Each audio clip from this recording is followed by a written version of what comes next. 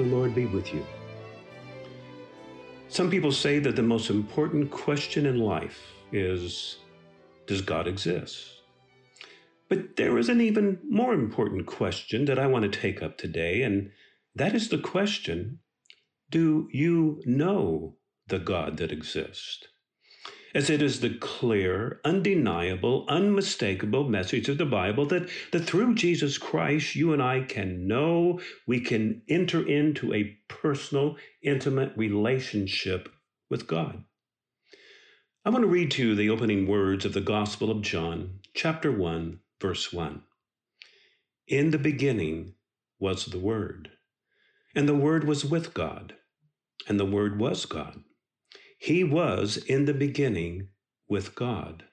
All things came into being through him, and without him, not one thing came into being.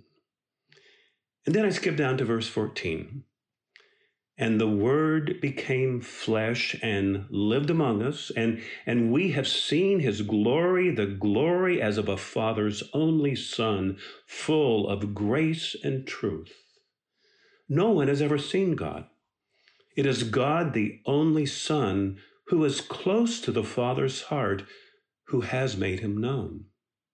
John's Gospel calls Jesus the Word because it is the nature of God as Word to want to express himself, to want to reveal himself to you and me.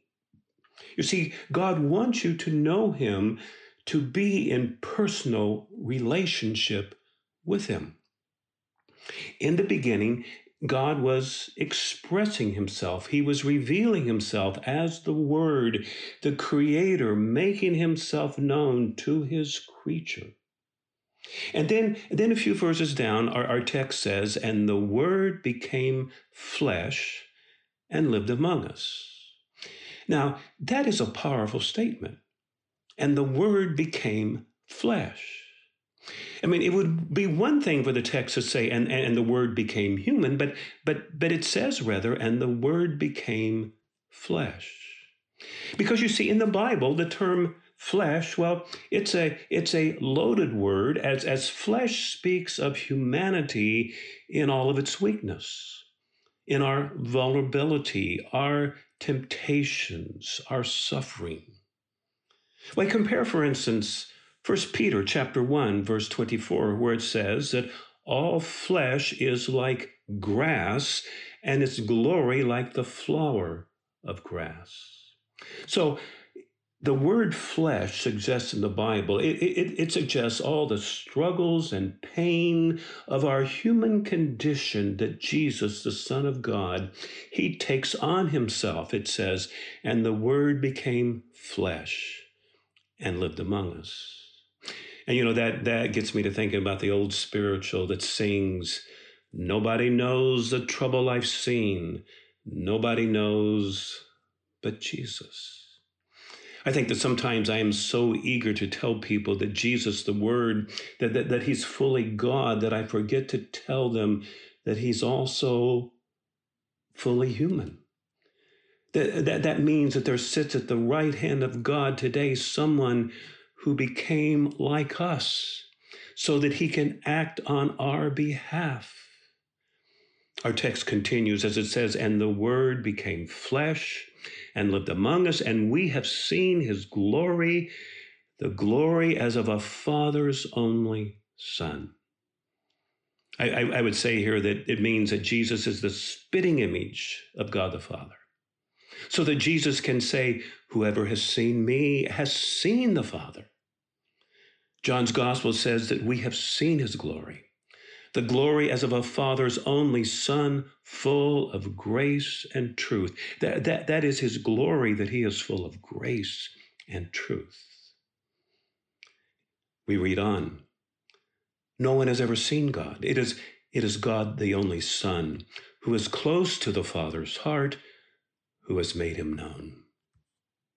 The Son of God comes, it says, he comes from close to the Father's heart.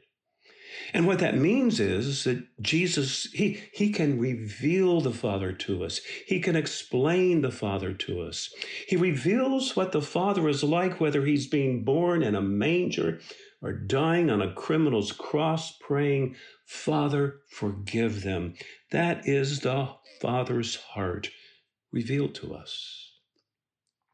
C.S. Lewis said that he wanted to prevent people from saying the really foolish thing that we often hear people saying this time of year, where they say, I'm ready to accept Jesus as a great moral teacher, but then they don't accept his claim to be the Son of God.